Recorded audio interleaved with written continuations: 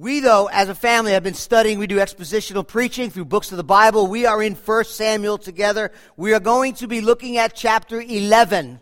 We finished chapter 10 last week. Today we pick up at chapter 11. There are Bibles in the back. I'm going to dismiss the kids now for children's church. And then we can open up together to 1 Samuel chapter 11. What I'm going to do is, rather than read the verses now, I'm going to read them as we launch into each piece, and we're going to do four headings this morning, and I'll read the scripture as we go through God's holy inspired word. So that's what I'll do. I'll read it once we get there. But let me, for just a few minutes, bring everybody up to speed really quickly. Samuel, we know the book was named after a man named Samuel, was the last judge of Israel. He was from the tribe of Levi, and therefore he's not only a judge, he's a priest. And in chapter 3, this priest and judge is called into his prophetic office, and he is a prophet, priest, and judge. The book of Samuel is a transitional book from a theocracy, a people ruled and governed by God, to a monarchy, a people ruled by an earthly king. And in chapter 8 of Samuel, God's people demand a king. Not just a king, but a king that is like all the other nations, that will judge them and go to battle and fight their battles for them. They wanted to fit in, and they didn't want to be different. They were called to be different. God called them to be a holy people and to live in a holy way, to be set apart as God's own possession, to worship the one true God, but they wanted to be like everybody else. Samuel told the people of Israel that if they pick their own king of their own choosing, that king will not only bring high taxation upon them, but a dictatorship over every aspect of their life. Chapter 8, verses 10 through 18. God had already given them a job description of what a king should look like in Deuteronomy 17. That he should be a man that follows after God, that reads God's law. But that's not the God they wanted. They wanted their own man, and God gave them the man. His name is Saul.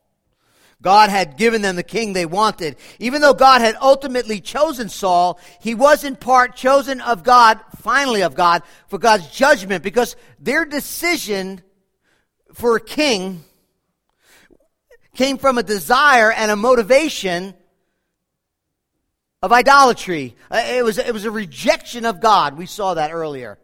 And in chapter 9, though, as this prophet and priest and judge Samuel goes out to anoint Saul, we saw in chapter 9 this providential and sovereign work of God. While Saul's looking for donkeys, he meets up with the prophet Saul. And in the morning, after they have go to the worship place and do sacrifices, and they have dinner together, in the morning, Samuel tells Saul, meet me out of the city gates, and privately there, he anoints him in chapter 10, verse 1, as prince over his people, over God's people, Israel. And chapter 10, verse 1 makes it clear that although Samuel is doing the anointing, it is God himself who will set Saul apart. He will empower Saul to rule and lead over God's people. Not Saul's people, God's people. Chapter 10, verse 1. Last week we looked at the signs of authentication that Samuel had told Saul will take place. I'm going to authenticate through these signs, God will authenticate through these signs your anointing as king. And after the signs came to pass, proved true to Saul, everything that Samuel had said by anointing him king, Samuel at the end of chapter 10 summons the people together at Mizpah, where he first rebukes them, reminding them that their decision for a king was really a rejection of God. But then he, if you remember from last week, he has a lot system that he calls all the tribes together, and by lot, they dwindle it down to Saul, a Benjamite. You remember? Nowhere to be found. He's hiding in the baggage claim area. And the Lord says, the guy you're looking for, and which the lot fell on, publicly fell on, he's in the baggage area, go get him. They go get him, he's tall and handsome, and everybody shouts out in chapter 10, verse 24, long live the king. Wonderful moment. But not everybody's happy. Chapter 10, verse 27, as chapter 10 closes, look there with me. But some worthless fellows said, how can this man save us? And they despised him, Saul, and brought him no presents. But he, Saul, held his peace. Saul held his peace. And as we move into chapter 11, we're actually going to see Saul, the first king of Israel, at his best. Although he's the king, we're told that in chapter 10, verse 26, Samuel gathers everybody together at the end of chapter 10 and sends them all home. And he sends Saul home to Gibeah, where the tribe of Benjamin lived. And that's how 10 closes, chapter 10 closes. And chapter 11 opens up, and Saul is summoned. He's summoned to step up to the plate, to act like a king is supposed to act, to act like his anointing. Because that's what kings do in those days. Kings fought the enemies of God. That's why he was anointed king.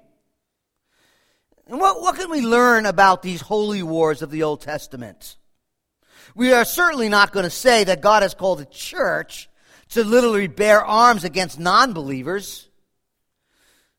But family, we are at war. As we see this holy war played out in the Old Testament, we'll see Saul fighting against the Ammonites in a moment. We must realize that we too are in a holy war. We too are called to fight a battle, to fight with swords, to release captives and to destroy fortresses, to take up weapons, to have an arsenal of weapons to prepare to fight a battle. But Paul tells us in the New Testament that we're not waging war according to the flesh. 2 Corinthians 10. We do not wrestle against flesh and blood. Ephesians 6:12. The weapons of our warfare are not of the flesh. The church is not to engage in a literal and physical war, but our weapons are warfare, he says, that have divine power to destroy strongholds. And we destroy arguments and every lofty opinion raised against the knowledge of God and take every thought captive to the obedience to Christ, 2 Corinthians 10. Listen to Ephesians 6 about battle. Be strong in the Lord. Be strong in the Lord and the strength of his might. Put on the armor of God that you may be able to stand against the schemes of the devil. For we do not wrestle against flesh and blood, but against the rulers, authorities, cosmic powers over this present darkness, against the spiritual forces of evil in the heavenly realms. Therefore, take on the whole armor of God that you may be able to stand or withstand in the evil day, and having done also to stand firm. Stand firm, having fastened on the belt of truth, having put on the breastplate of righteousness, and as shoes for your feet, having put on the readiness given by the gospel of peace in all circumstances. Take up the shield of faith, with which you can extinguish the flaming darts of the evil one. Take on the helmet of salvation, the sword of the Spirit, which is the word of God, praying at all times. We know that the gospel of the Lord Jesus Christ cannot be advanced by literal physical violence on our part, but there's a battle. We do not wage war with bullets and bombs and guns. We do it with love and grace and gospel proclamation, right? But there is an enemy, and we must battle him. And as we engage, as we think through these wars, as we engage the culture, as we look to demonstrate the gospel in love and good deeds, and justice, and declare the gospel in the word of Christ, in an effort to bring a message of hope and salvation and reconciliation to the world, we must remember this lesson. We're to battle. The victory cannot be won by worldly means, not by any human authority or human intelligence or human impressiveness. So I think it's important, as we are a church on mission, demonstrating and declaring the gospel, that the gospel means there's a war. Our mission means there's a war. And we take the word of Christ as the word of the gospel to an unbelieving world. We are engaging in a battle. Woodhouse, in his commentary, writes this. This is a great quote. Going to do battle is not how we like to think of our evangelistic efforts. The Bible language does not fit comfortably with our approaches to making Christ known. In many ways, the business world has replaced the battlefield as a source of categories for thinking about this work, living on mission. He says gospel work is then not war, but commerce. We go to sell a product, not fight a battle. We are marketers, not soldiers. We have merchandise, not weapons. We face potential customers, not an enemy. We are out to expand our market share and increase our customer base, not to capture, defeat, and destroy a foe. We form a business plan, but not a battle plan. The conflict we face arises from the competition in the marketplace of ideas, where our product is not the only one offered, rather than the hostile wiles of an enemy. He writes, the language of war and weapons and battle is too extreme for the way we think about evangelism. He says, we are more like advertisers than fighters, end quote. Let that sink in. All of this to say, as we look at this Old Testament holy war, let us be reminded that we are not to take an aggressive outward stance of hostility and hatred and have a disposition of hostility, but we are called, and we must recognize that we are fighting fallen angels, a culture that's antithetical to the gospel, a world that is hostile to the gospel. That's our calling. So with that in mind, as we look at this four simple movements. First, and I think it's the longest, is the crises of the people. The people are in a crisis. Then we're going to look at the conduct of a farm boy. I'm calling him farm boy, even it's Saul, because he's on the farm when we first comes to pass in chapter 11. And then the crusade, he gathers an army together, and they go on a crusade, and finally the confirmation, Saul. You know, Paul is from Benjamin anyway, but that's another story. The confirmation of a king. So let's look at first the crises. Chapter 10 closes, Saul is home. Then Nahash the Ammonite went up and besieged Jabesh Gilead, and all the men of Jabesh said to Nahash, the Ammonite king, make a treaty with us and we'll serve you. Treaty with us, we'll serve you. But Nahash the Ammonite said, on this one occasion, sounds like a plan, we'll treaty with you, that I gouge out all of your right eyes. All right, sounds like a plan. And thus bring disgrace on all Israel. Right? Saul has been to some degree anointed king, but Saul has not yet stepped up. Now we have a crisis. And Saul's anointing of the Holy Spirit, empowered to do the work of a king, to defeat God's enemies, now there's a chance for him actually to step up and do what kings do. Lead God's people into battle and defeat the enemies of God. The enemies this day are the Ammonites. Ammonites are a distant relative of the Israelites, the Ammonites. The Ammonite kingdom comes from a man called Ben-Ami. He's the father of the Ammonites. He was born to Lot's daughter. If you remember, Abraham had a nephew, his name is Lot. Lot got drunk like an idiot and slept with two of his daughters. They had a son. His name is Ben-Ami. A lot going on in this context of this story, and I want to bring you into this historical context of what's going on. If you don't like history, I don't know what to tell you, but here we go. First thing you need to know about this story is Nahash, you see in chapter 1, his name means serpent, snake. Same one, Genesis 3. And you can't help but notice and can't help but see in this story his hissing, his slimy snake. We'll guard you. We'll take care of you. We'll pull out all your right eyes. In fact, the word save, it brings us back to Genesis 3. He's a slippery and slimy snake. The word save and salvation is mentioned 6 times in chapter 9 and chapter 10. 3 in chapter 9 and 3 times in chapter 10 is the word save or salvation. And here we see a new Adam in the Garden of Eden. We see Saul, the king, against the serpent snake. We see the land, not Eden, but the promised land.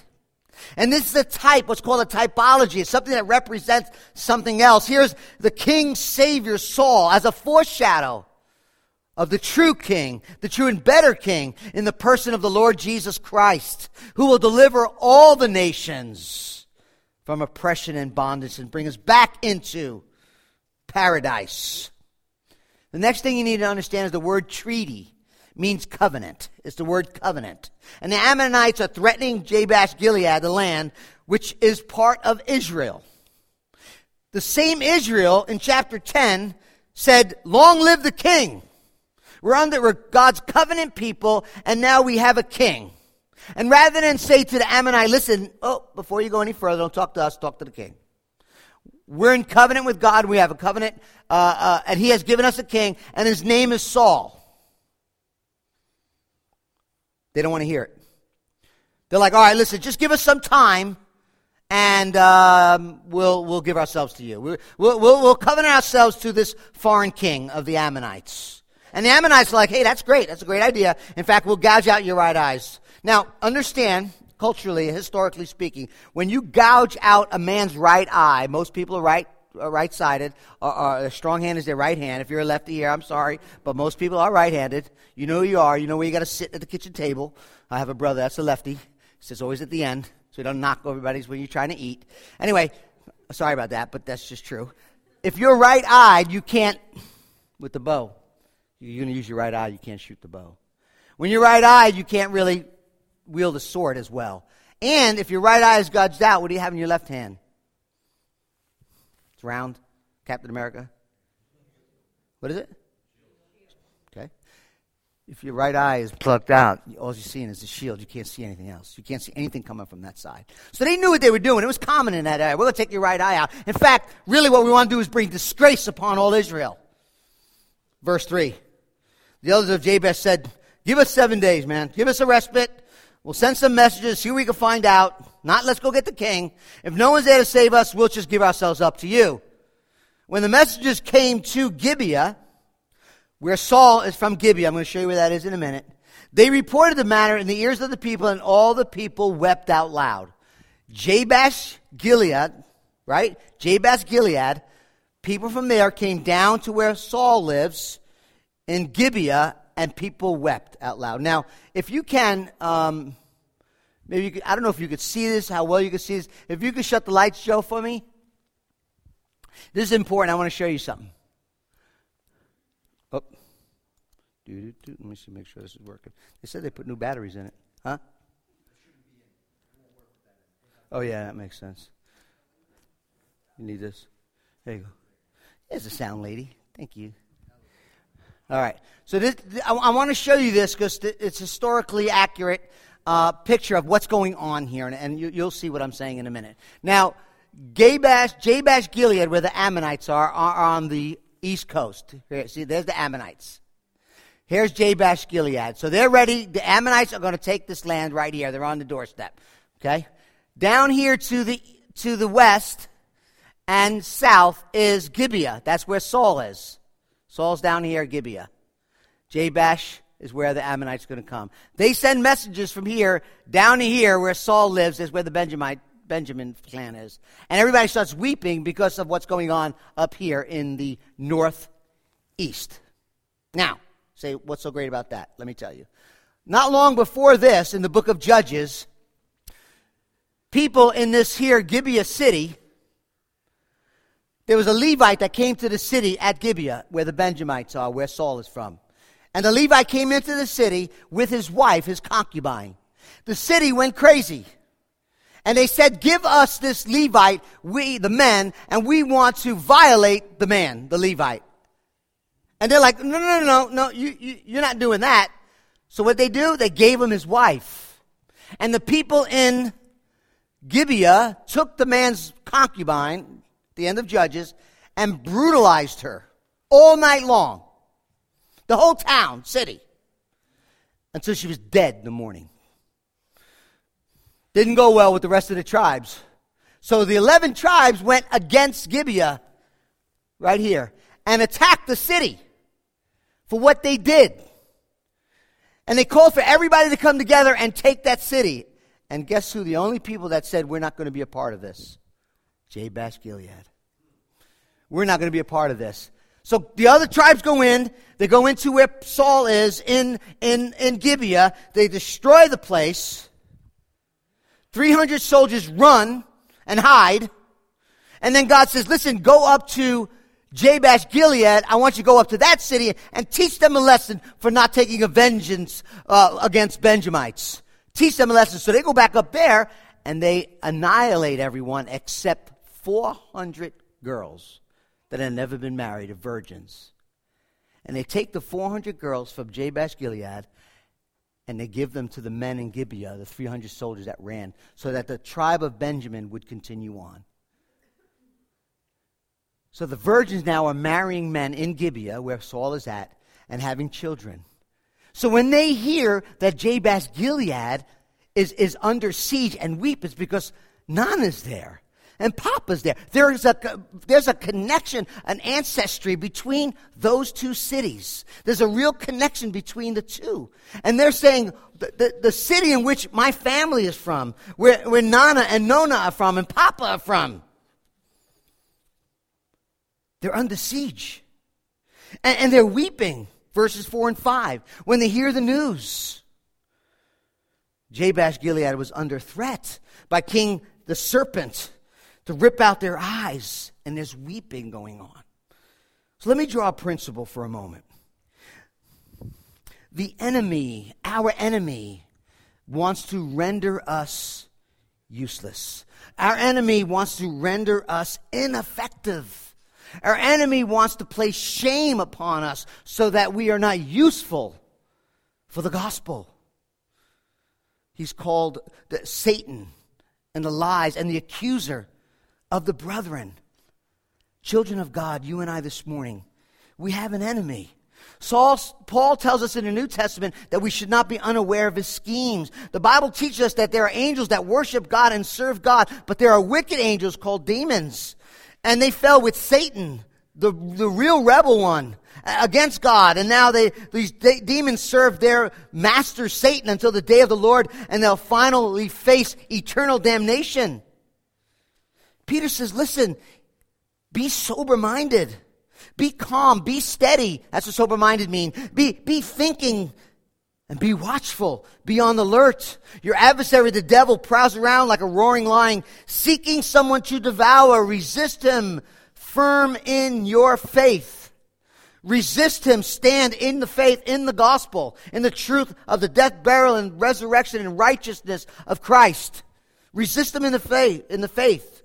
That's not what they're doing here. What they're doing here, they're not trusting in God. They're not calling on God. They're too quick to say, all right, we'll go send some messages around, and you know what, if nobody comes, we'll just serve you, bow down to the culture. James tells us, submit yourself therefore to God, resist the devil, and he will flee from you.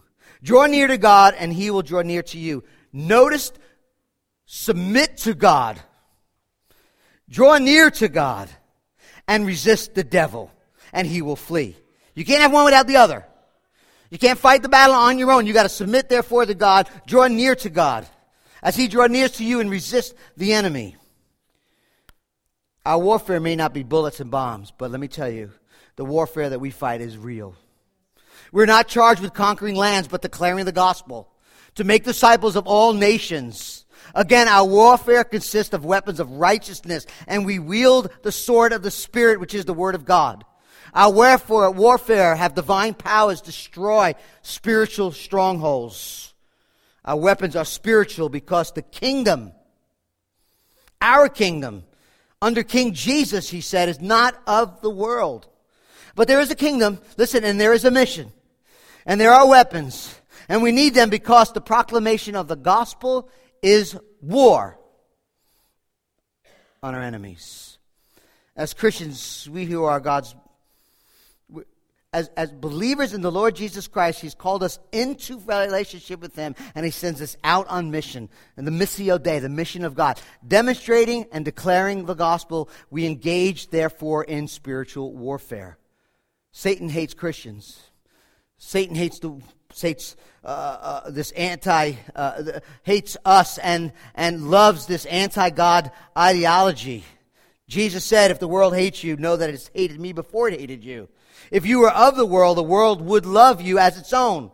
But because you're not of the world, because I chose you out of the world, therefore the world hates you. The world and its anti-gospel culture is hostile to King Jesus. And our call is not to be violent, but to be militant against our spiritual enemy, Satan and all his emissaries. The people recognized the wars at their doorstep, but they did not seek the one who could save them. They weren't trusting and resting in the work and covenant relationship with their God. We see the crises. We see the crisis of the people. And look at Saul. This is wonderful. Verse 5. Now Saul was coming from the field behind the oxen. And Saul was coming from. And Saul said, what is wrong with the people that they are weeping? So they told him the news. They told him the news that the men of Jabesh said. Verse 6, and the Spirit of God rushed upon Saul when he heard these words. And listen, his anger was greatly kindled.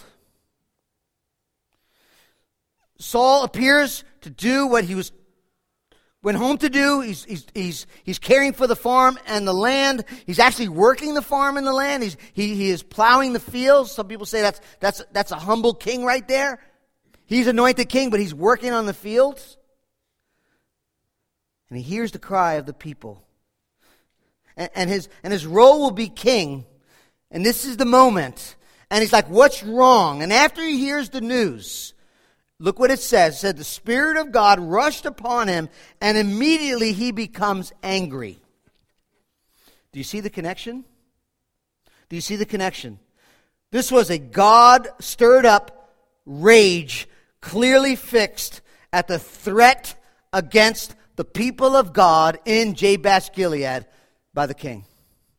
The Spirit rushed, and he became angry. And you'll find, especially in the book of Judges, you'll see this connection between the Spirit of God, his wrath against evil. And Judges is prominent in Judges. The Spirit drove the judges to go and fight against the oppressors of God's people, Samson and other people in the book of Judges. And now the Spirit of God comes upon Saul, right? And with divine indignation, he's empowered to be this military leader. The author wants you to see that something's going to happen, man. Something powerful, miraculous is going to happen when the Spirit of God rushes on God's people, and then God's people are being oppressed. There's victory going to happen. Victory is going to happen. He had already experienced this earlier. Remember in chapter 10, verse 10, the Spirit of God rushed upon Saul and he prophesied. Now God's empowering him. And family, let me tell you, if God is calling you to something, if God is calling you to a service, calling you to his purposes, God will empower you to do it. Not by your own strength, but by his strength, for his glory. And God is angry at sin. You may not hear, maybe that's the first time you ever heard that God is a God of love and a God of wrath. God is a God of love. The scripture teaches us that God, the Creator, who knows and loves each of us, is angry because of human sin. Exodus 22, do not take advantage of the widow and the orphan. If you do, they will cry out to me. I will certainly hear their cry. My anger will be aroused, and I will kill you with the sword. In fact, one of the most famous verses of Scripture is John 3:16. For God so loved the world that he gave his only son, right? Well, read the whole chapter. In that chapter, he also talks about being condemned and how the wrath of God remains. So God is both love and wrath. God is both angry and compassionate. And you're like, well, God has this split personality. No, that's not what he's saying. God, our Creator, our provider, who loves us, who created us with an everlasting love, gets angry when his creation is abused, is vandalized, defaced, and devalued. And some people say, well, how could God, a God of love, be angry? If God is angry, is he not loving? And I would say, how could a loving God not be angry? When he sees the brokenness and the twistedness and the evil of this world. You see, anger, and I mentioned this before, is tied with love, linked to love. If you don't get angry at anything, it's really a failure to love. Right? It's just anger and love. They go together. Just if you're married for more than 24 hours, you know that to be true. Anger is a natural response when things we love, the people we love, the things we love are threatened. Now, the problem is for us, for you and me, is that sin has twisted the image of God in our life. We are marred, we are stained and tainted by sin, and our propensity now is for evil and selfishness. And we get angry for the wrong reasons, and we are angry because we don't get what we want, how we want it, when we want it. So we need to be careful. Not all anger is sin. The Bible says be angry, but what? Sin not. But here, the anointing, the Spirit comes upon Saul, and he is righteously angry. Look what he does in verse 7. He takes a yoke of oxen, which I found out means two. Not a farm boy. I'm learning a lot about farms while I'm studying Samuel. He takes a yoke of oxen, cuts them in pieces, and sends them throughout all the territory of Israel by the hand of the messengers, and he sends them with a message. Whoever does not come out after Saul and Samuel, so shall it be done to his oxen. It's a calculated move. Remember the story of Jabesh Gilead and Gibeah? With the brutalization of that woman? Well, when she died, they cut her up and sent her to all the cities of Israel and said, look what the Benjamites did to her, and if you don't come out and avenge that city, that's what's going to happen to you. Now, Saul does really the same thing. And he cuts up the oxen. He says, listen, whoever doesn't come and meet us and fight against the Ammonite, so shall be done to you. Now, let me set the record straight. For those of you who think that it was the Italians were the ones who started cutting animals' heads and putting them in beds, it wasn't us.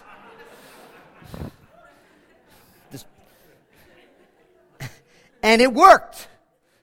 Verse 7b, see, then the dread of the Lord fell upon the people, and they came out as one man. You think? This is what's going to happen to you.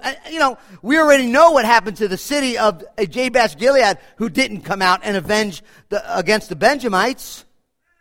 So I think the principle we will walk away with is lock up your farm animals at night if you have any. No, that's not really. But believers who are born of God's Spirit, empowered by God's Spirit, will care about people.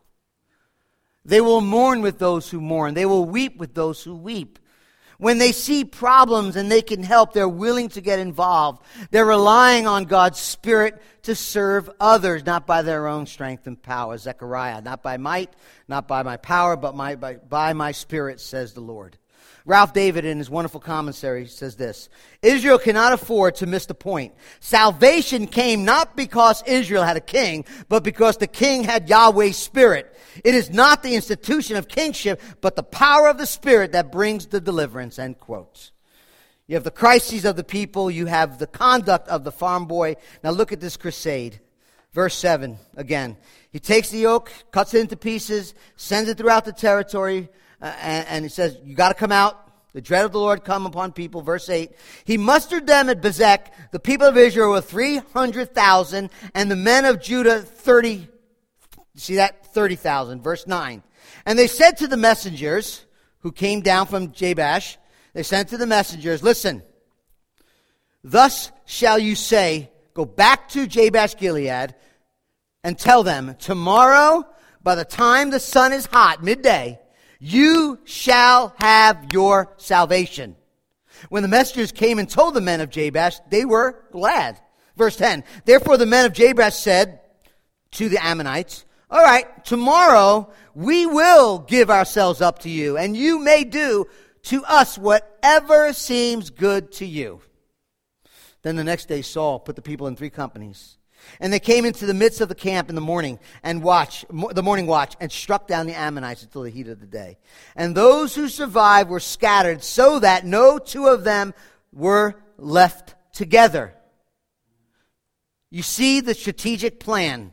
It's always good to have a plan. Saul gathers the people, 330,000 men. He tells the messenger, go back to Jabesh and tell them this. Trust God.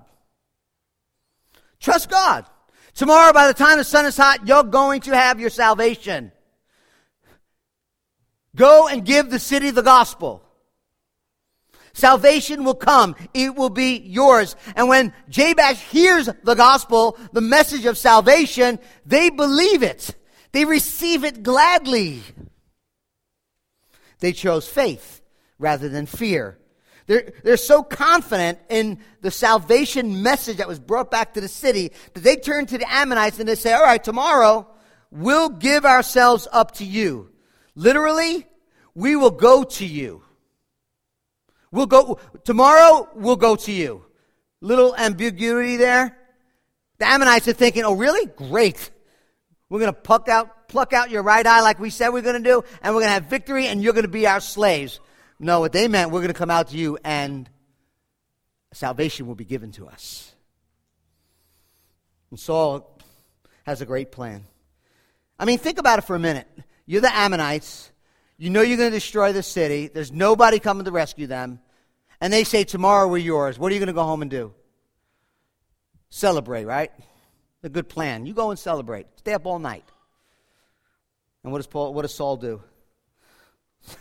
They drop their guard. And Saul comes in, again, another true and tried tactic. 3 companies to attack and surround the enemy. Gideon did it.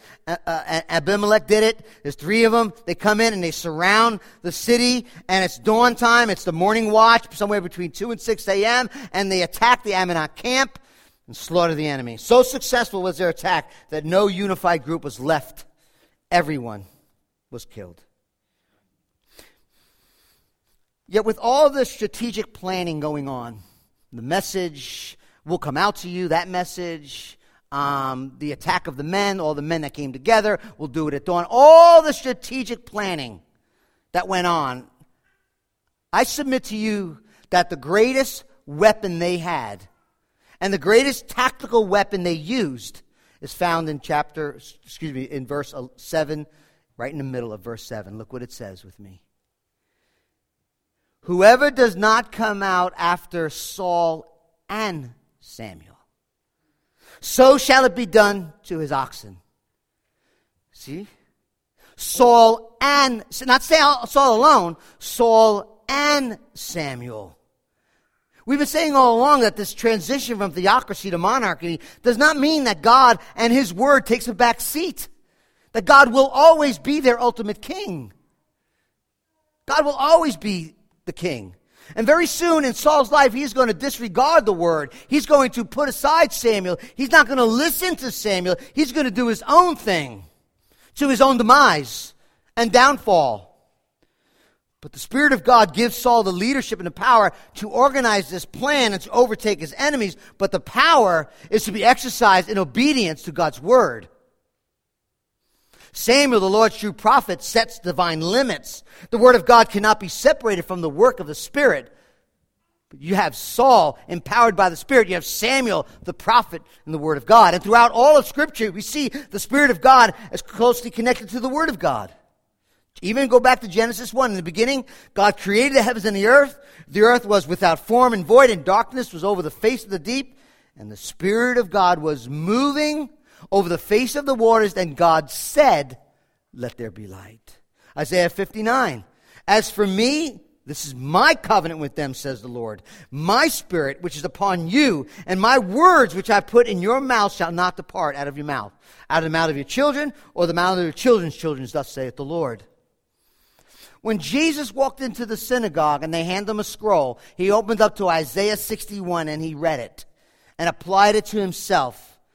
And he said this, the Spirit of the Lord is upon me because the reason is He has anointed me to what?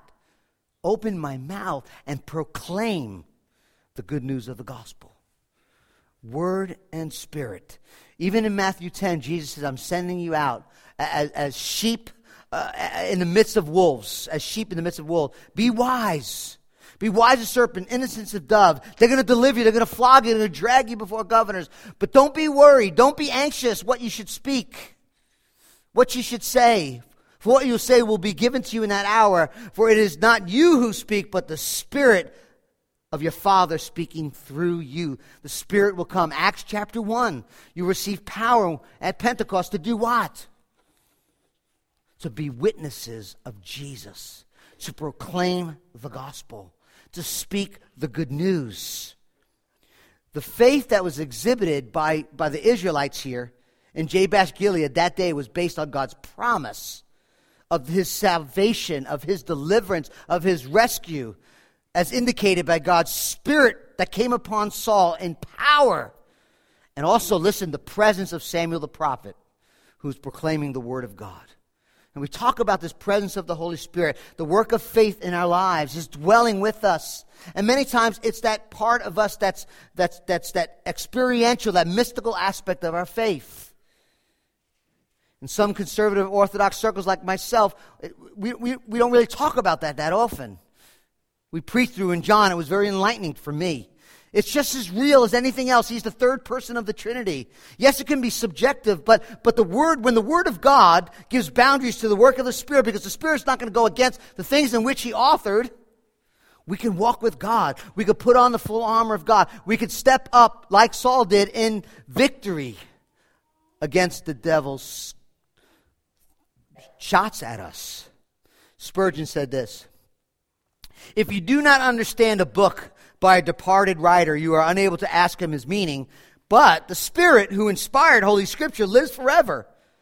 He delights to open up the Word to those who see His instruction, end quote. Jesus said, when He comes, the Spirit, He will guide you into all truth. He will make known what I have made known, and He will glorify me.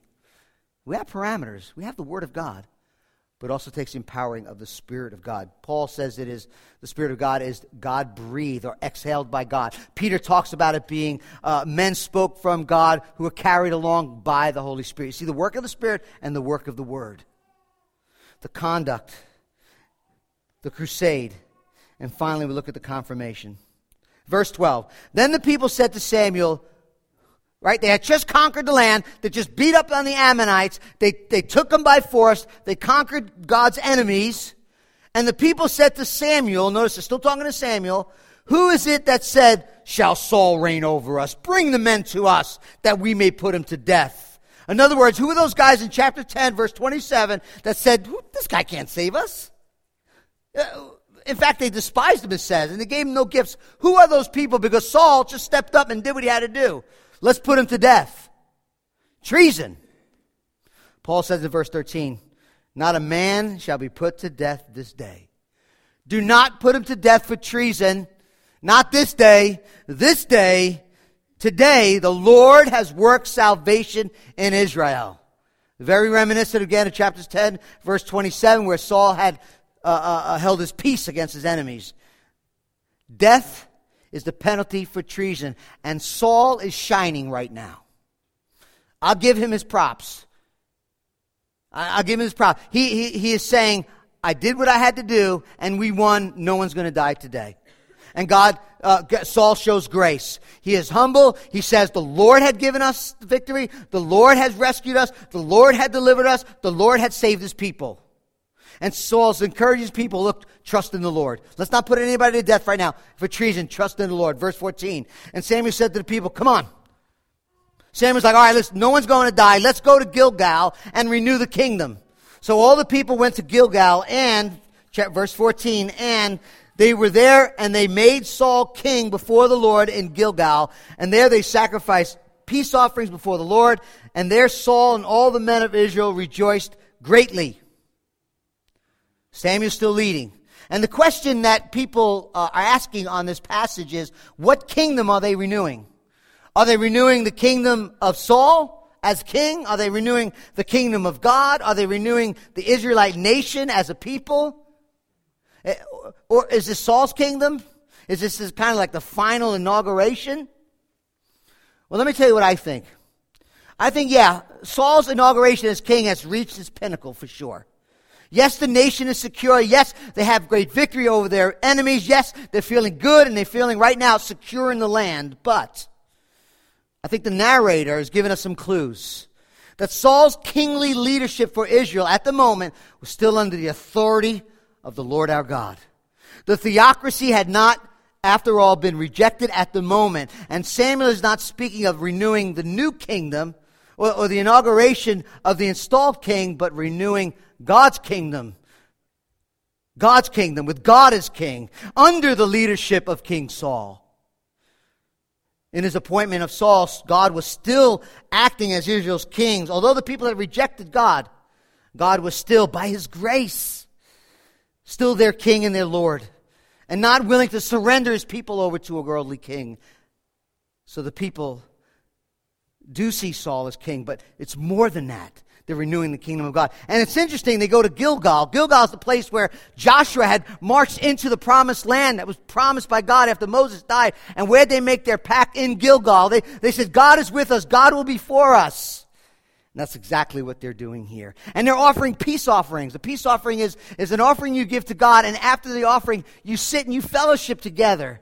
It's a voluntary offering where there's a meal, just like we do today. We share meals together. There's relationship. Religious celebration around a meal. The men of Israel are rejoicing. They have a new king. Saul is happy to be their new king who won the victory. He's been installed as a type of king who obeys the word of God. He's given Samuel and the Lord his props and gives God glory in his victory. The story, family, listen, opens up with Samuel. He's still the judge. He's still the prophet. But there is no Savior king. Saul steps up. He takes the role as the Savior king. But you know what? Listen, it's not going to last. Because no human king, no human prophet, no human priest will ever completely obey the will and the word of God unless God himself becomes human.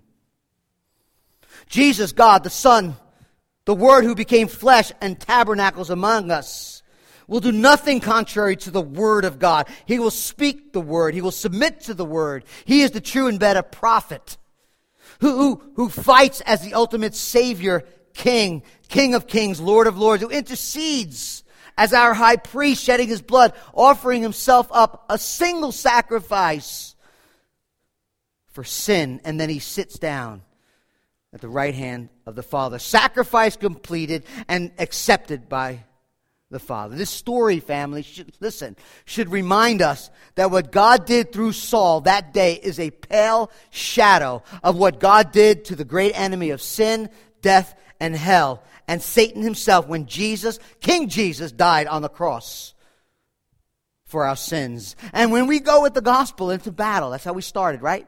Going into the gospel into battle, we only go knowing that the decisive battle and victory has already been won.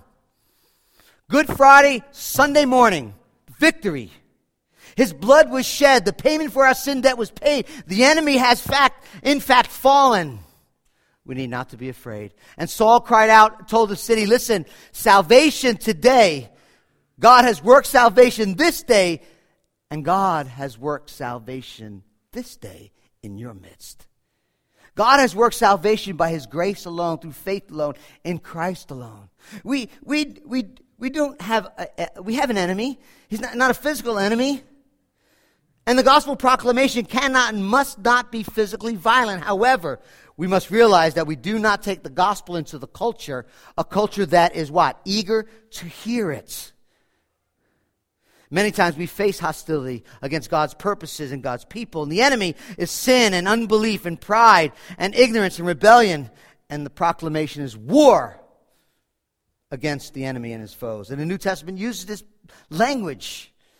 But listen, the good news is the war has been waged, and Christ won. His death on the cross, his resurrection from the grave is good news. Just as Saul was proclaiming, we proclaim to you today. Now listen to this as we close. There are some people in Saul's day that were guilty of treason. They were guilty of treason. They were deserving death. And he says, do not destroy them. But it was our Lord Jesus Christ who took our punishment and wrath we rightly deserve for our sins, who looks down from the cross, are those who put him there and says, Father, forgive them. And he offers forgiveness to you this morning. Don't let our enemy keep you from seeing and savoring, loving and treasuring and surrendering to Jesus. If you're not a Christ follower today, listen to this verse. 2 Corinthians 4, it says, the gospel, the good news of Jesus, death on the cross, resurrection from the grave, for your sins, for your justification. If our gospel is veiled, it is veiled to those who are perishing. In that case, the God of this world, the enemy, Satan and his emissaries, has blinded the minds of unbelievers to keep them from seeing the light of the gospel of the glory of Christ, who is the imago, the image of God. Don't let the enemy blind you. Let's stand with our conquering Savior King. Let us not fear our enemy, but with weapons of righteousness fight the battle with the sword, to release captives, destroy fortresses, not waging war according to the flesh, but weapons of righteousness, the word of God, the sword of the Spirit, and putting on the full armor of God. And our warfare is all about taking down divine power to take down and destroy strongholds, to destroy arguments of every lofty opinion raised against the knowledge of God, and take every thought captive to obey Christ. As we sing this last song, we're going to sing a song, and it's a mighty fortress. And if you've never surrendered your life to Christ, now is the time. Today is the day. If you're battling with the enemy, now is the time. Now is the day. Is not to stand in your own strength. Stand in the victory of Jesus, because he has got you covered.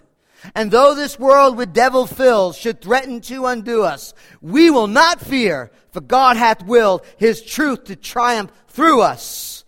A mighty fortress is our God. His kingdom is forever. Father, we will not stand on our own strength. We don't have it. We will not stand in our own power. We don't have it. But we will stand with the King of Kings and the Lord of Lords, who in our place died a brutal death, who in our place was buried, and because of his resurrection from the grave, announcing to the world, victory belongs to Jesus. So, Father, help us to worship Jesus today. And for those who may not know him, Father, we pray right now that your Spirit would open up their heart, their mind. They would be unveiled. Their hearts would be unveiled to see the beauty and incalculable worth and glory of the Lord Jesus Christ today. Father, help us to stand, not in arrogance, but in love, with you, in demonstrating the gospel and declaring the good news to this world who so desperately needs to hear it. We ask all this in Jesus' name.